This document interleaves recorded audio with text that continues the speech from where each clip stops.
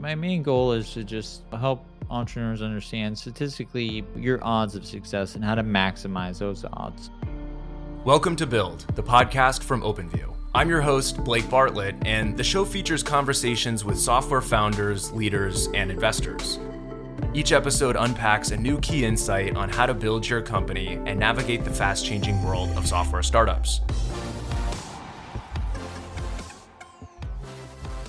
In today's episode, I chat with Andrew Gazdecki, founder and CEO of MicroAcquire, the founder-friendly marketplace for selling startups. The platform has facilitated hundreds of acquisitions representing hundreds of millions of dollars in combined enterprise value. And prior to starting MicroAcquire, Andrew built and sold 2 software startups himself. Our conversation is all about selling your startup. There is so much fundraising advice out there, but there's a huge dearth of good advice on how to exit a company. Andrew is trying to fix exactly that with MicroAcquire, and he shares his pro tips with us today. All that and more on this episode of Build. So let's dive in with Andrew Gazdecki. So let's start with your background as a founder. So my first company I started, so that would be Business Apps. And I started that company in college. I was 21 and I had actually previously sold a job board that helped connect mobile developers with businesses. And I sold that for like 20,000, but it felt like 20 trillion and being in college. And I used that as seed funding. And basically what Business Apps did was it was a no code iOS and Android builder for small businesses. And we essentially partnered with agencies around the world to white label our software. And so we ended up actually creating more mobile apps than any other company in the world, to my knowledge. At our peak, 1 in every 20 iPhone apps was developed on the Business Apps platform. So ran that company for about 8 years. Only raised 100,000, grew it to the 10 million annual recurring revenue mark. We took it to market and then sold the business. And the way the process happened was I had built up a list of potential acquirers, everyone from strategic buyers to financial buyers. And so I just kind of kept in touch with all of those firms because I built the company with the specific purpose of selling. And I had 2 angel investors in the business. So I also had a fiduciary duty to show them a return on their investment. And then when we felt the timing was right, we basically lined up some buyers and then ran sort of a mini process, and it was successful all around. So super grateful for that experience. So what was that process like just on a personal level for you? Was it smooth sailing or were you kind of nervous going through it the first time? Yeah, I was like, literally, I was so nervous. And that's another interesting part about small but life changing acquisitions, or just really any acquisition in general. People think you just kind of celebrate, and you do to some extent, but that whole process, I was nervous. I was stressed out. Is this deal going to fall apart at any moment? Am I doing this correctly? And I had some good advisors in my corner, luckily. But I also had to do a lot of selling of the business, pointing out opportunities, how I'd continue to grow the business, etc. But yeah, compared to a business like my second, Allcoin, which was much smaller, the team was, I believe, 5. That was more of an asset sale. So we sold that business to pass on the assets that we had developed to a company that had regulatory compliance to take what we had built and commercialize it and bring it to market. So let's call it like I hit a double on the first one and then a single on the second acquisition. So we're getting into the territory of all of the different flavors of acquisitions that can happen. And I guess what we typically hear about in the startup world is the big splashy exits, the big IPO, the really big M&A event from a known acquirer. Salesforce acquired my business or whatever it is.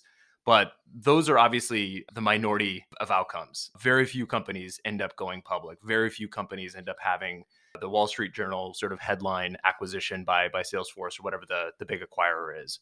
So if we take those off the table, the ones that get all the attention, what happens to all the other businesses and what are the paths that are available to folks? Starting with the big acquisitions that everyone hears about, like the $1 billion outcomes, even 500 million, these are exorbitant amounts of money. But the reality is that 98% of acquisitions are under $80 million. So you're a statistical anomaly if you can sell a business for over $100 million. Same goes for building a unicorn startup. But a lot of businesses, the majority of them are sold for much less than $80 million. And so the routes for selling a business when you can sell above $100 million is you can hire an investment bank. Your existing investors are usually being courted by strategic buyers. But for the majority of startups, there's really no clear path on how to sell your business. And that starts from meeting buyers or a clear path on what is the process? What are some things I should be preparing for? So the only options today are working with on the lower end. So if you're selling a business that does maybe a couple million in revenue, you're typically going to be working with a business broker. They'll charge about 15% commission for the success of that sale. And there's very few of them. Let's get into some of the practical stuff here. So, how do you actually get acquired as a startup? What you said before was incredibly helpful to demystify the idea that there are more options available to you than just you have to become a unicorn company or you have to get acquired in this huge acquisition. There's lots of other paths, but they're complicated. So, what does it take to sell the company? What I hear a lot of times in the common refrain in the startup world is that companies are bought, not sold. So, with that as guidance, how do you sell a company? Is this idea of being bought, not sold, is that true? If it's not true, then how do you pull it off? It's not true at all. Like with business apps, I just sell that company, map out buyers that I thought were a good fit. I had to sell them on the opportunity. But again, with most startups being under, let's call it $100 million, you do have to sell. And so you got to be prepared. You got to be transparent. You got to understand what a fair valuation for your startup is. The number one way to sell your business is just to have a good business. Have a good, healthy business, good unit economics, and having a good VP of finance or CFO inside your business can create a lot of goodwill with buyers. Just as they're evaluating your business, you're going through due diligence.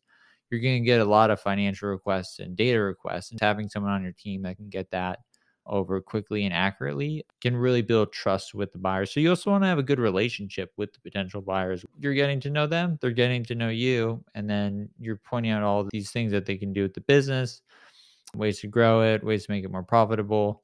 Also, just understanding what goes into an acquisition. What is due diligence? What are the legal steps? What are some yellow flags that are common amongst acquirers? Understanding what you're getting into as you're going into an acquisition, I think is key to ensuring the deal gets over the finish line, because tons of deals start, but they never finish. This conversation about in reality, companies are sold, not bought, it does make me think of the old school way that investment bankers describe working on a business, which is that they're marketing the deal or they're marketing the company. And that is both banker jargon and finance jargon, but there's actually a lot of truth to that. And that's kind of what I'm hearing in your description is that M&A is marketing. And what is marketing? Well, marketing both needs to be informative. Here are the facts about our business. Here's our product and its capabilities. Here are our numbers and the trends. Here are our customers and their use cases. So there's some informative facts there. But then there's also in marketing a storytelling element, and you're telling a story. And in the context of your company, there certainly is the story of your company, your founding story. Why'd you start the business? How has it evolved? And those types of things. But there's also the story of your company in the market. What's happening in this market? What's changing? What are the different forces that are in this market, and how are you competing with them or cooperating with them? And you're telling the story of your company. And really, because you want somebody else to believe the story and to buy into the story and then to ultimately buy the company. And so this element of marketing seems to be a really critical factor. I couldn't agree more. And that really goes down to, again, selling your business, like understanding that this is an asset that you own and you know it better than anyone. You know what's great about it. You know the potential opportunities that you haven't executed on, that maybe an acquirer could run those plays and grow the company even further, or things that need to be fixed, like easy wins. Sometimes, surprisingly, having things that are maybe small bruises, like low hanging fruit, can be attractive to some buyers because they see that and they say, hey, I'm an expert in that area and I'll fix that. Another thing that I think a lot of entrepreneurs get wrong when they look to sell their business is they view it as this transaction. Like it just, here's the keys and then I'm just going to walk away and go lay on a beach. But the majority of the time, who you sell to is almost as important as the price. Is this a reputable firm? Is this someone who sees potential in your company? Are they going to treat your company in a way that you're comfortable with post sale? There's a quote by Warren Buffett: you can't do a good deal with a bad person. And so, um, Yeah, it's amazing that there's so much advice that's given to startups on fundraising, which is either getting your company off the ground or getting gas in the tank so that you can fuel your continued growth. And there's a lot of advice, there's a lot of innovation, there's a lot of best practices, there's a lot of people that are there to help at that stage and for those aspects of your business. And those are really important. If you're taking on an investor, especially if it's a VC who's going to take a board seat, it's like that's a really, really critical, important decision. And so you get all this attention on fundraising, but then there's almost no advice or bad advice usually on the other end of the spectrum, which is the next most important, if not the most important thing that happens in the business, which is, are you going to sell it? Are you going to exit? What happens with this company over time? And the bad advice, I think we've gone through it and you've helped to demystify it in a lot of ways. You know, bad advice, point number one, is that the only option is an IPO or a big splashy M&A event. It's like unicorn or bust. That's a myth, right? The second myth is that companies are bought, not sold. That's actually not true. They're sold, not bought. And you have to put effort into that process. And then the third one is that it's a partnership, or should be viewed more like a partnership than a transaction where you hand them the keys and walk away. And so when you reframe it that way and say, all right, these are all sort of common misconceptions, and a lot of the advice is really sort of reinforcing these common misconceptions versus actually being helpful, it's really clarifying to be able to actually get your arms around, because it is a beast. An acquisition is a beast, and it's not easy, and it can be daunting, and you don't know how to do it until you go through it. And so, you know, how do you eat an elephant one bite at a time? It's that kind of a thing once you've been yeah. able to define it and demystify some of these misconceptions. A funny story. So the first thing that happened to me when I sold business apps was I literally had probably 10 friends of mine that are startup founders reach out to me and they're like, how did you sell your business? Like, what happened? Almost wanting to know behind the curtains, like, you saw the movie? What happens? Like, the wire transfer, how did that, what's the stock purchase agreement? How was due diligence? And it was very surprising to me. I was like, oh, I thought I was the only one who didn't know about the stuff. But surprisingly, as founders, we're not trained to sell our businesses. We're trained to get to the top of Mount Everest and have a decacorn and go public. And then anything less than that, unfortunately, today is viewed as, in some circles, as a failure. But in reality, selling a business for 1, 2, 5, $10 million is a life-changing moment for 99.99999% of people. I'd love to see those acquisitions celebrated more because they created an enterprise value, but that's never getting mentioned in Wall Street Journal or something like that, as you said. So we hear so much about these outsized returns or acquisitions, which are really, again, statistical anomalies. It kind of gives you a skewed view of what startups and exits are really like. I'm kind of realizing as I'm listening to you go through that, the advice that you often hear, it really does a disservice to your average founder. And people throw it out so nonchalantly, and they'll just refer to businesses as lifestyle businesses. And it has this negative connotation of like, oh, that's just a lifestyle business. You're not building a real company. You aren't raising venture capital. You're not trying to take over the world. So like you got that nice little hobby on the side. And just talking that way, it's again, it's a disservice, and it reinforces this idea that there is only one path worth going on as an entrepreneur. And that's just fundamentally not true.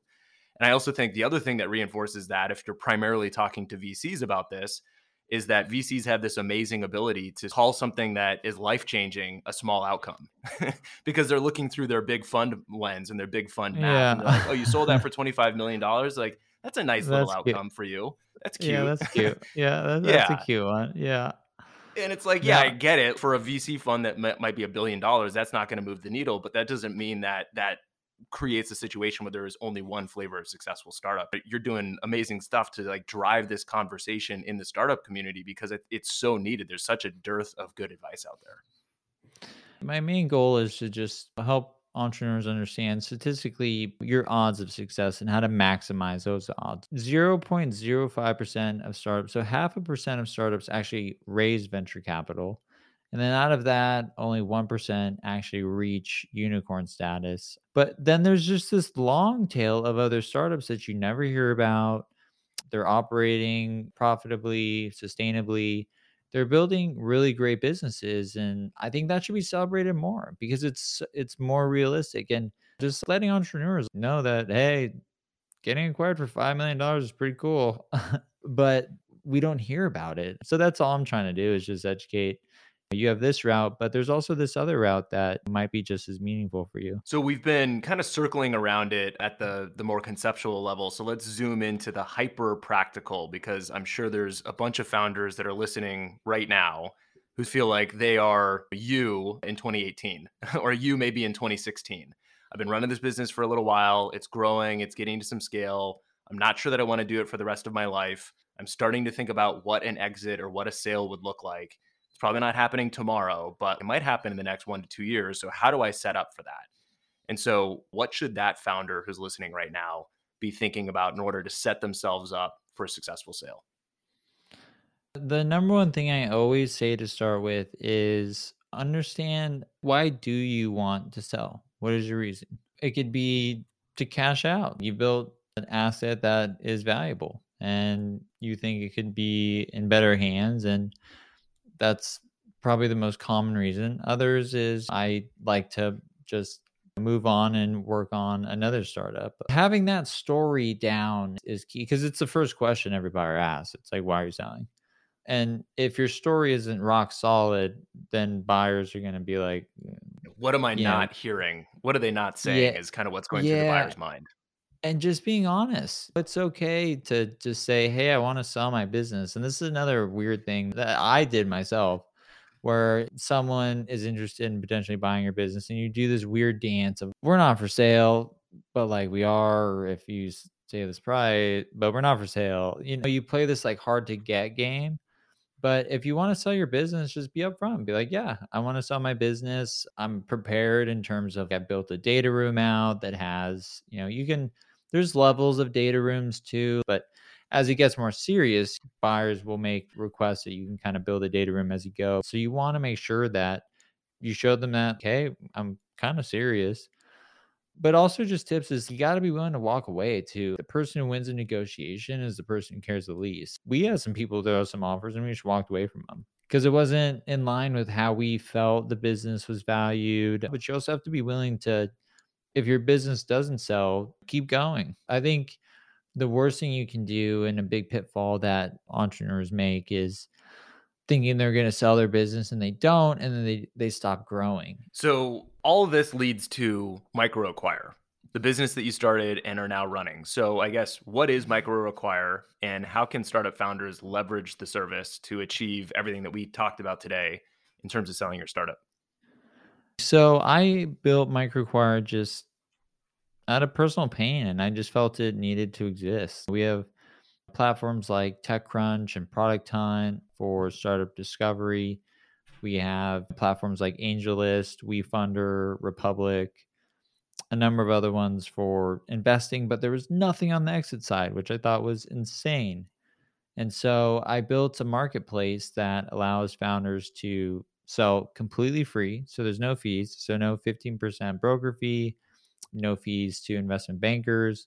And it allows you to immediately meet buyers without any sort of middleman. So we remove the gatekeepers that were potentially hindering a lot of startups from getting acquired. And the way it works is basically you sign up, everything's private. So everything that you put on your listing, a buyer would reach out to you and you do due diligence on that buyer. You can review their LinkedIn profile, you can ask them questions, you can have them sign an NDA, and then you give them access to like a mini data room, which usually just contains high level information. Then if it gets more serious, you move into due diligence where you share a more comprehensive data room. But I just kind of thought startups need a place for them to go when they're looking to sell. And so rounded up all the private equity buyers, rounded up all the corp dev teams, all the roll-up plays that we're seeing today, all the aggregators, just brought everybody into one place where sellers and buyers can speak directly without a middleman. And then on top of that too, we realized that selling a startup is very confusing. So if you're listening to this podcast and you're at this point and you're like, whoa, there's a lot that goes into an acquisition. We have a marketplace within our marketplace, so like Inception style, where you can hire a business broker, you can hire an investment banker, you can hire an M&A advisor, you can hire an attorney, you can hire someone to help with valuing your startup or helping with due diligence or creating a data room. And we're able to do this, but offer these services at a much lower cost. Otherwise, you can just sell your business on your own. And we have a wealth of resources. We have courses, we have topics on valuations, how to track more offers, how to build a data room. Our goal is to build the world's most founder-friendly startup acquisition marketplace. So this isn't a marketplace for buyers to come and get really good deals on startups and stuff like that. We built this for startup founders. So whether you're in a case where you have a greatly profitable business and you just want to meet buyers and sell the business, you can list on MicroAcquire and start meeting buyers and usually same day. Or you have a really big business and you don't know which investment bank or M&A advisor to work with, and you want to work with one because of the complexity of the deal. We're essentially building out the Yelp for M&A advisors. And then on the buy side, it's free to sign up. And then in order to contact sellers, you just have to subscribe to what we call MicroAcquire Premium, where we vet you as a buyer. We looked at your LinkedIn profile. We asked you a few questions. And then that gives you access to contact sellers for them to review your profile and grant you access. So on this big, complex topic of selling your company, step one, in order to demystify this, is to listen to this podcast episode. So everybody that's listening right now is already one step ahead. Step two is to listen to and follow content from Andrew and from MicroAcquire. I've listened to a bunch of podcast episodes where you've been on and shared just amazing advice for founders going through this experience.